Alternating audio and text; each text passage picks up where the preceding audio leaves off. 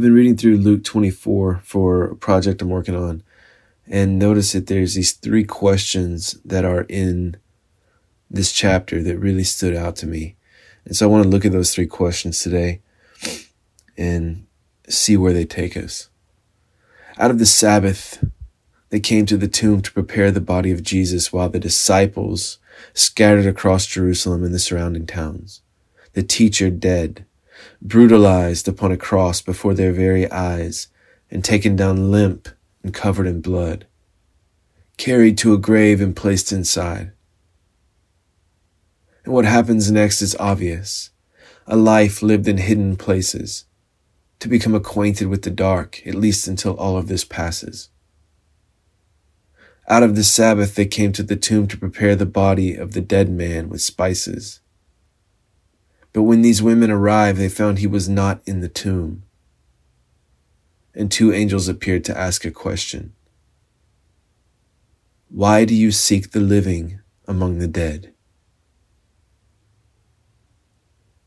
On the road to Emmaus, 2 men talk of all that happened 3 days before. The sight of death, the mystery deepened, though the question they had been asking for years, are you the Messiah, had been answered with his retching breaths, a spear rammed into his side, with blood followed by water. They were hoping he was the one to redeem Israel, were in the past.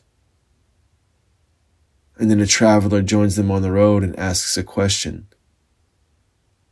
What are these words you are exchanging with each other while walking? The traveler is welcomed into their home and reclines at the table. But it is when he takes the bread, the subatomic element, the body and the flesh, and breaks it before them, that their eyes are open to see who it is in their home. None but the living Jesus, who does not stay, but vanishes from their sight. And it is clear now why their hearts were burning in his presence. And so they rush back to Jerusalem, 7 miles in the dark, and enter the place where the 11 have been waiting, or have they been hiding? And they share what they have seen. And in that very moment, he appears once more among them, a spirit. And in their terror, he asks, why are you troubled? And why do doubts arise in your heart? 3 questions. Why do you seek the living among the dead? What are these words you are exchanging with each other while walking? Why are you troubled? And why do doubts arise in your heart? These 3 questions have something for us. They dig into our heart of hearts to uncover our motivation and our fears. Why do you seek the living among the dead? Where are you looking for life? In Ecclesiastes, Solomon seeks the living among the dead too, but he declares that it is all meaningless.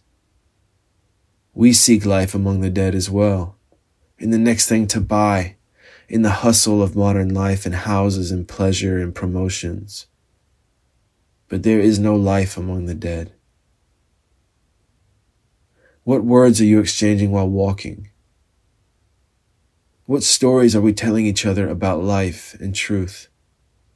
How are we using our words with one another, to tear down or to edify, to speak of meaningless things or to speak of things that matter? The stories we tell each other and the stories we teach our children will shape who we are and how we spend our lives. The shared story, the truth of the gospel, and who we are as image bearers of God must be said out loud between us. And why are you troubled? And why do doubts arise in your heart? To dwell on the troubles of today means that we are not seeing the full picture. We are looking at our own feet as we walk rather than looking at the horizon ahead and the horizon behind. We are not men of today, but men of eternity. And just as was true for the disciples in Jerusalem, Christ is among us still, as a spirit and as a man of flesh and blood. Touch his hands, touch his feet. Hear him ask for something to eat because he's hungry. And he is hungry still. 3 questions, all from Luke 24. These are a framework of how we can engage with one another. Why do you seek the living among the dead? What are the words you are exchanging with one another as you are walking? Why are you troubled, and what doubts arise in your heart?